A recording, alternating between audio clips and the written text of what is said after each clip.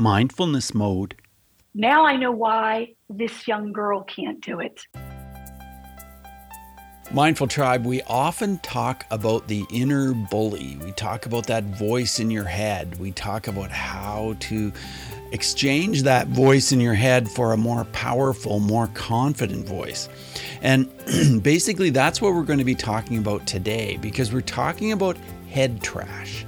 We're talking about dumping head trash, getting rid of it once and for all, because head trash is the leading killer of human potential. I've borrowed the subtitle from my guest's book, and I'm here with this fabulous guest. I'm just getting to know her, just having met her, and I'm really excited about this because, well, head trash is really what we talk about when we discuss mindfulness, because we have to get to the bottom of this inner voice that is just sabotaging us. So she's written this book, and she's right here, Rini Cavallari. I'm so excited to talk to you, Rini. Are you in mindfulness mode today? I am in mindfulness mode today. That's fantastic. At least Rini, right now. That's wonderful. Rini, what does mindfulness mean to you? Well, mindfulness for me is actually the quieting of all those voices in your head and allowing you to really gain some, I think, peace and clarity at the same time for me. And so when I think about mindfulness, I think about the things that decrease that self-sabotage, that head trash talk. And in doing those things, it helps me find mindfulness. Oh, that's great. And I think it can help so many people because you've put that book out into the world, and that's awesome. You've put a lot of other books out into the world too. Tell us about the first book you wrote. Well, the first book I wrote was a little bit of an entrepreneurial opportunistic book. My firm, Aspire, had done research on girlfriend getaways with AAA and American Express, and the three organizations collaborated and identified that girlfriend getaways was $1 billion business. And actually, I was approached by John Gray, Men Are From Mars, Women Are From Venus, and he said, I have the scientific data of what happens for women when they come together, and I had more of the emotional data of what happens when women come together. And so the first book was the Girlfriend's Getaway Guide, and it was just a fun little book that really captured the essence of why we should get away as women, and then also how to do it, because we're all so busy, and how can we just get it done and enjoy ourselves in the process. So it was kind of this, John literally interviewed me and said, you've got to write this book. It's hilarious. Please write this book. So I just wrote the book, and I had been writing, but I had never published. So I had written many books. I was a great writer. I don't know if great, but I wrote a lot. Let's just put it like that. But I wasn't an author because I hadn't published. And so once I published that book, then other books just started to pour out of me, primarily in the area of leadership. And Head Trash is really about self-leadership. Right. And then you have a series of books, Aspire 2. Tell us about your series.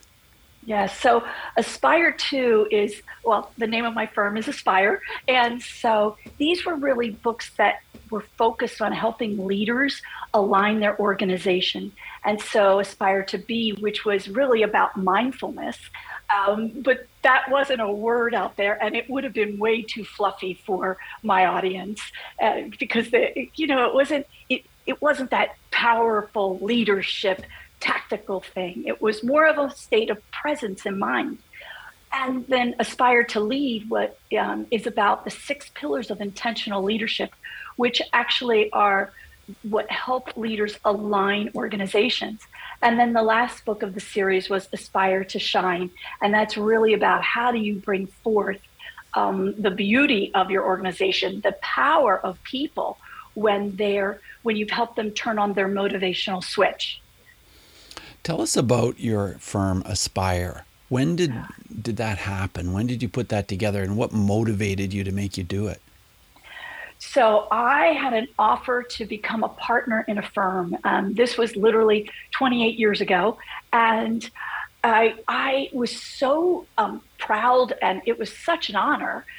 Yet something inside of me was stirring. It wasn't right. And I asked to think about it over the weekend.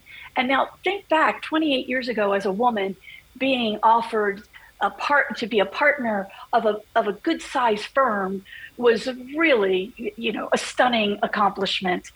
And I went home over the weekend and I couldn't sleep. And I really tried to settle into like, what is wrong? What is wrong? And it came to me that this wasn't what I aspired to do. And it was what all my mentors and the people around me, it was what everyone else thought I should do. And I believed it was what I should do, but it wasn't what I really, truly wanted to do. And I walked in on Monday and said, I'm giving notice. And they said, what are you going to do? And I said, I don't know, but something's bound to come together. And 27 years ago, I started Aspire. It's powered by Aspire. And we have been working with leaders and organizations to really awaken potential in human beings. And when you awaken the performance of people and you awaken their mindset, not just their skills and their processes, but their mind, their performance improvement impacts organizations in unbelievable ways. So they gain the beauty of confidence and contribution and living to their potential, and their organization gains all that they can donate and give to them. So in the early days, did you spend a lot of time coaching? How did you get this message across to those leaders? Well, in the beginning, it was really, I was a strategist. And so we were doing a lot of strategic work. But it was very humbling as a strategist to understand that creating a strategy and identifying a brand growth or whatever we were up to doing, which was always about growth, which meant change. Growth is change. It's just the nicer word. And to get people to change really was a bigger issue that was far more difficult and complex than identifying solid strategy. And so I became literally obsessed with how do we help shift human behavior so that they can feel confident in making change and in growing, new skills and new habits, et cetera.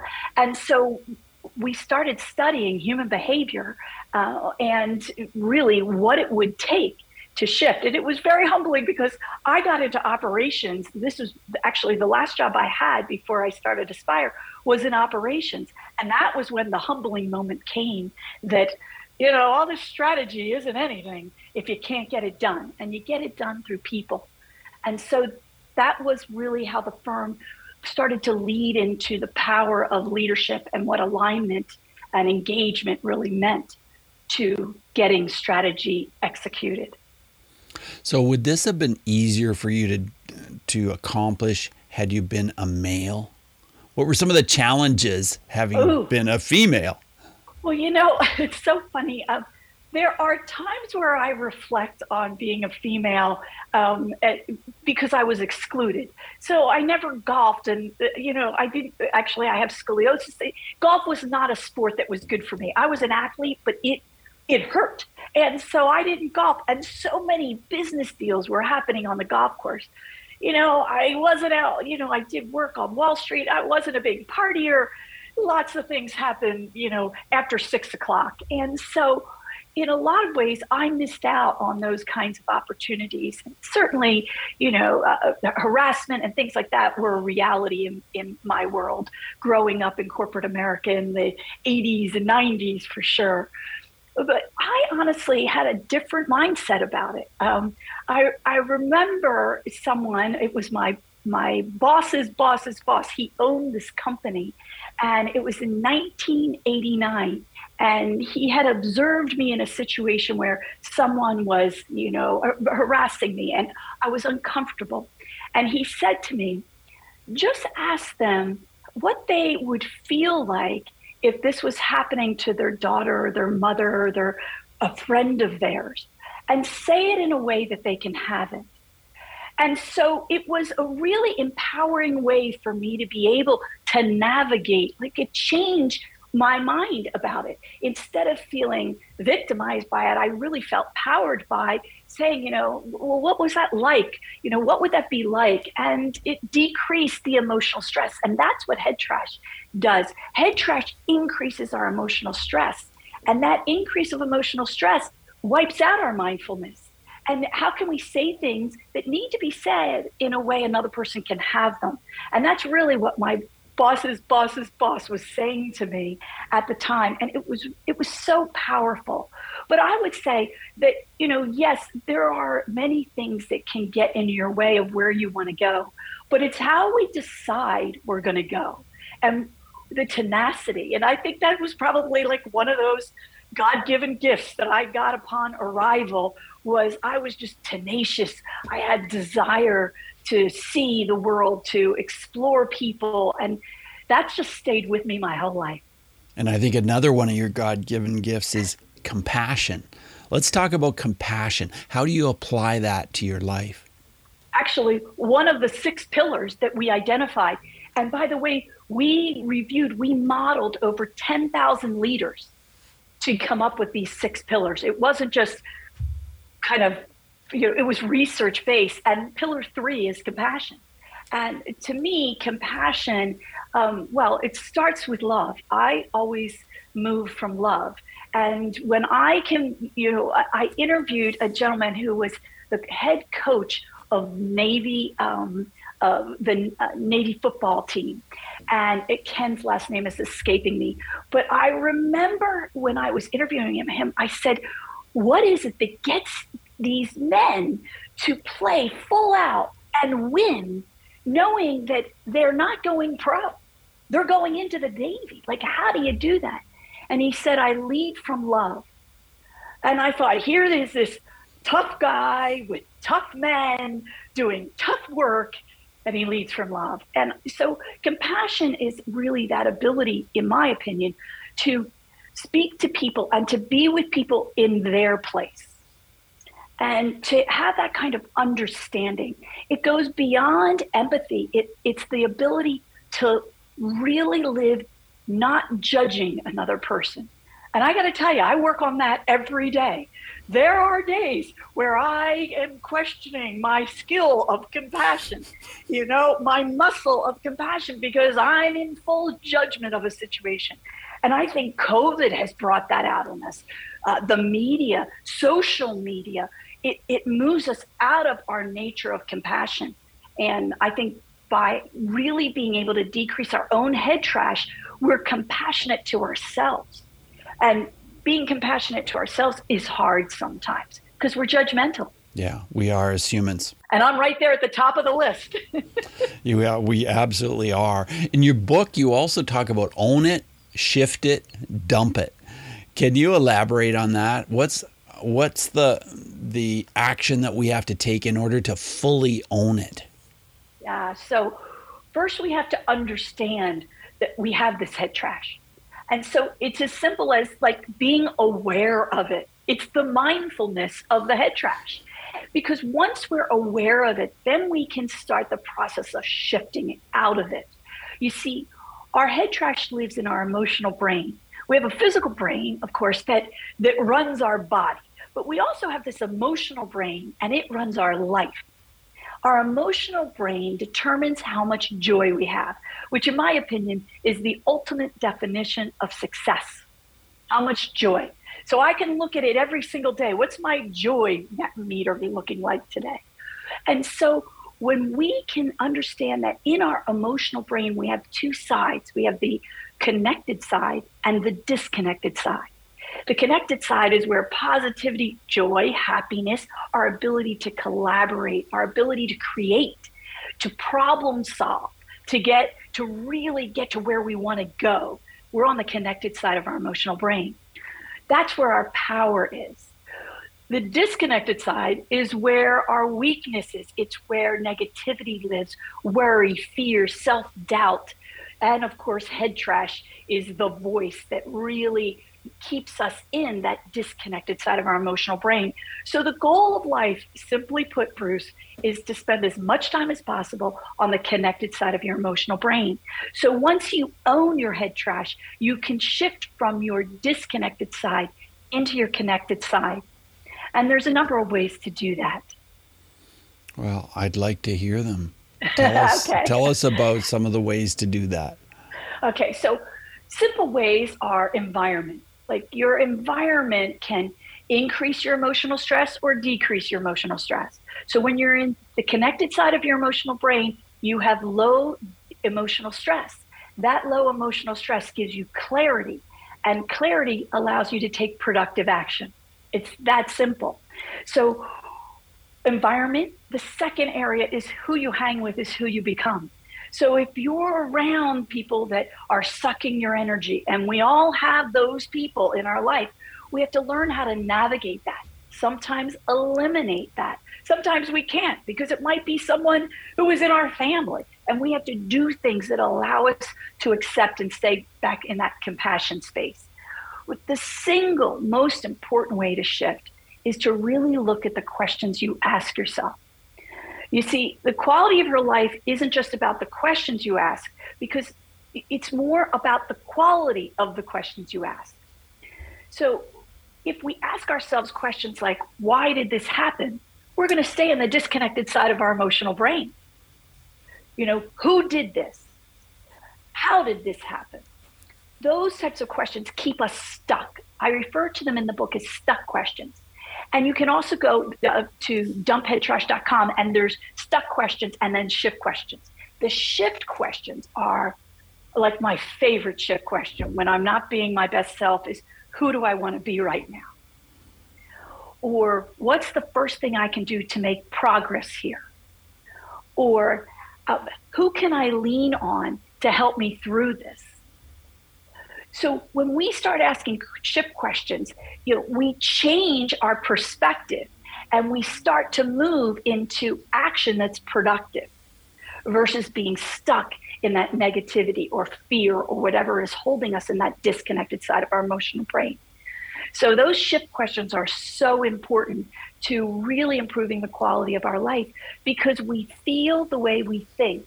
F comes before T. I feel the way I think. And so it's those questions that trigger how I'm thinking. Right. Yeah, that sure makes a lot of sense. Thanks for elaborating on that. It's really awesome. I want to ask you, Renee, what was the biggest challenge that you have ever faced in your life? It depends what day. Oh, yeah? Yeah. So the biggest challenge. Wow. Well, I think during COVID was a huge challenge. Early on, well, first I got COVID in January of 2020, and no one knew what it was. And they could see a mass in my lung. They tested lung cancer. They did every kind of test. And I honestly, Bruce, it was the only time I'd ever contemplate, like, am I going to die? I had coughing that was really uncontrollable. And I didn't really know I had that until July, when I found out that I, of course, had antibodies and et cetera. But I think what happened for me in COVID, so it was progressive, in March of COVID, when it was, okay, it's here in America, there's no denying this. I had to lay people off for the first time in 25 years. It was my 25th anniversary of Aspire. Oh, wow. We had never lost money, and we had never laid people off.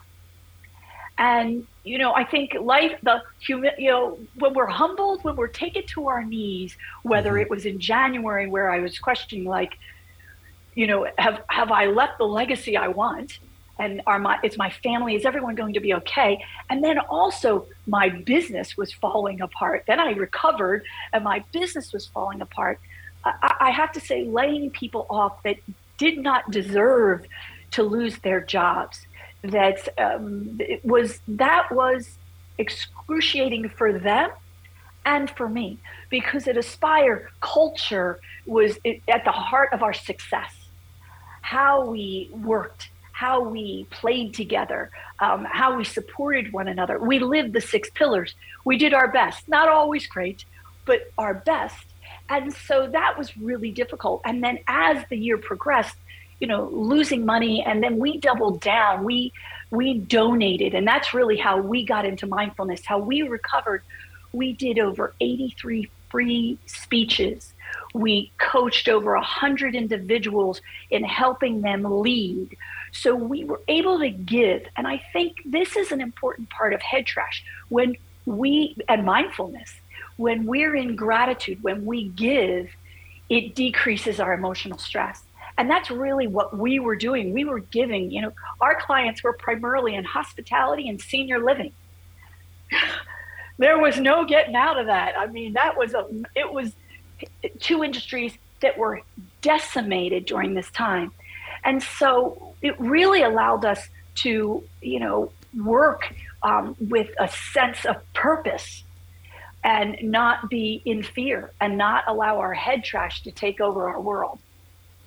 Well, as well, in 2020, you were awarded a very, very prestigious award, a Lifetime Achievement Award.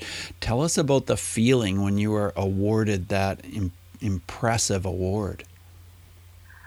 Yes, that was from an International Stevie Award, and to this day, it's still humbling. Honestly, it was a celebration with my team and all the 25 years of people that I've worked with, and clients too, because they made us better all the time. But, it was this kind of surreal, and I still am not really very present in it. Not that I don't value it, but it's almost, it's like I'm too young for a Lifetime Achievement Award. and it also inspired me to make sure that I keep doing more and striving for more. And at that time, actually, I was writing Head Trash, and I had to stop because of COVID. We had so much other work to do, but it ended up being the gift because we were able to study Head Trash with those leaders at that time. So yes, it was amazing, and I'm grateful, and it inspired me to keep moving. Well, congratulations on that wonderful award. I want to talk to you about bullying because, as you know, I've worked in that field for quite some time. Do you have a story you can share about this topic of bullying where mindfulness would have made a difference? Yes, well, fortunately, mindfulness, it wasn't called that at the time, but I had certain practices that I certainly was committed to in what I would say was decreasing my emotional stress. But my daughter was bullied. In 8th grade, she was, a gifted speaker, and she won literally the national speech tournament and was, number 1. She was doing amazing things. And, I think one of the foundations of bullying is jealousy, and that sense of that if another person doesn't feel whole, then they need to bring other people down. And she, as she went into 9th grade, she really experienced what I would call jealousy, which came out as bullying. And by one girl in particular, but one person, it was social media. It was a lot. And it was a really amazingly difficult time for her and for me, because as a mother, you have to step back, and you can't control everything. And I think this goes back to, what we started with today, which was love. And how can you love, and how can you show, appreciation and find ways to decrease the stress? And it was at that time that I shared with my daughter my practice of journaling. And I actually use a joy journal, but it was a practice of how do you get it out of you? How do you get the fear of it, the sorrow of it, the anger of it, the wrongfulness of it, and still be who you want to be? And that question of who do I want to be even though others are, because bullies tend to look for other bullies. And so that sense of isolation for her. I also introduced her to meditation at that time. And it was meditation that really helped put you in gratitude for what you had. I've been a guided meditation person. That's my practice. I have way too much noise in my head. I need someone to move me into that sense of mindfulness versus my doing it alone. I can do it through breathing, but I can't sustain it through, like, I breathe into it, I'm doing well. And then I go, gosh, I'm doing well. So I kind of need a little help. But Bella and I really were able to, I actually had someone come and teach us together. It was really more for her of how to meditate, and they came to our house. And then I think the journaling, it's still something that she values today. I certainly do it every day. And then as a mama, I really tried to just find ways to be supportive and be together, help her explore other ways and other places of friendship. But it was hard and it was humbling. And, as I think back in my own life, I didn't experience bullying, but I was kind of a unique bird. And so I had lots of circles of friends, but no real intimate friends. Now, a portion of that was, I think I lost my brother at a very young age. And so intimacy was a real disconnect for me. How close can you get? Because people just leave. I was 4, he was 18 months old. It's a hard thing to learn. And so mindfulness and meditation and really becoming still with myself became a really important part of how I found intimacy in my own life. So for me, it was interesting to reflect on my own experiences when I was working, and supporting my daughter in her own bullying experience. Yeah, that must have been quite a challenge. It sounds like it was really difficult at the time. Yes, it was also, I tried to meet with the mom. We were at a function and I said, let's get together. This is the chance to teach our children about kindness. This is the chance to teach our children about, acceptance and diversity, that we can be different and still be whole. Sure. And it broke my heart because she said, no, my daughter doesn't want me talking to you. And I remember it was like a bit appalling at the time. And at the same time, I thought, wow, if the adults in the room can't do it, now I know why this young girl can't do it. It explains it completely. I wish I could say that I left judgment behind, but I had to work through that. I wasn't like, oh, wow, I get this now. I right. was kind of, ticked off. I can believe it. I can believe it. So, yeah, but it was a difficult time. And I think, my daughter, in a good kind of roundabout way, when she went to join a sorority in college, ironically, one of the people in her sorority wanted her in. And the reason was this person's sister was bullied at the same school. And Bella had reached out and was always friends with this young lady who was a couple of years younger and was always kind to her and helping her. And what a beautiful circle of what kindness really does, right? And it was such an incredible lesson for my daughter that you're just being who you're supposed to be. You're moving from kindness. You're not expecting anything in return, right? The ultimate gift of gratitude, of helping another being. And here it came back in spades because she was accepted into a sorority, and where then she could have the gift of friendship, which she had missed out a lot on in high school. That is a beautiful story, and I'm so glad you shared that, Renee. That is really, really beautiful. Now, you mentioned already that your website is Dump dumpheadtrash.com. So Mindful Tribe, check it out, dumpheadtrash.com, and definitely get your hands on this book called Head Trash, The Leading Killer of Human Potential.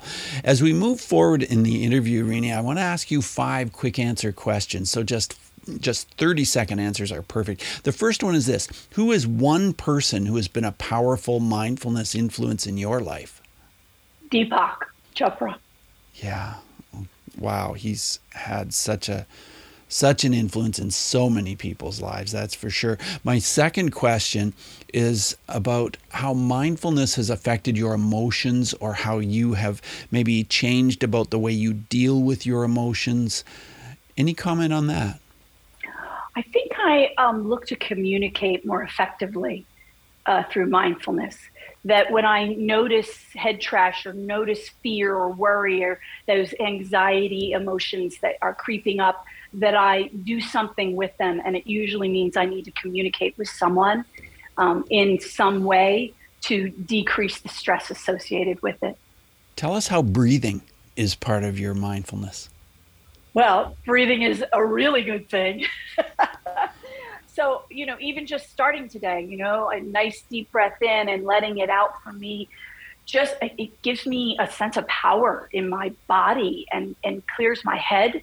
When I go to bed, it really helps to decrease that emotional stress. It goes back to that model that I shared. When you decrease emotional stress, you gain clarity, and that allows you to take productive action. So even if the productive action is sleep, that breathing allows me to decrease. It allows me to just step outside of whatever is going on in that crazy brain of mine. I'm excited about your book, Head Trash, but are there any other books that you would recommend in this topic of mindfulness? So this is not the traditional answer, Bruce, but The 4 Agreements is an amazing book. And for me, it's where I go back to. And so when I am in those agreements, I'm my best self. And then my mindfulness really is at its peak. So that's for me. And also there's 4 agreements. I can remember those 4 things. Yeah. Yes. Yeah, that's a very powerful book. Absolutely. It's one of those books you read it every year. Yeah. Yeah. I remember the first time I read it and I was so impressed.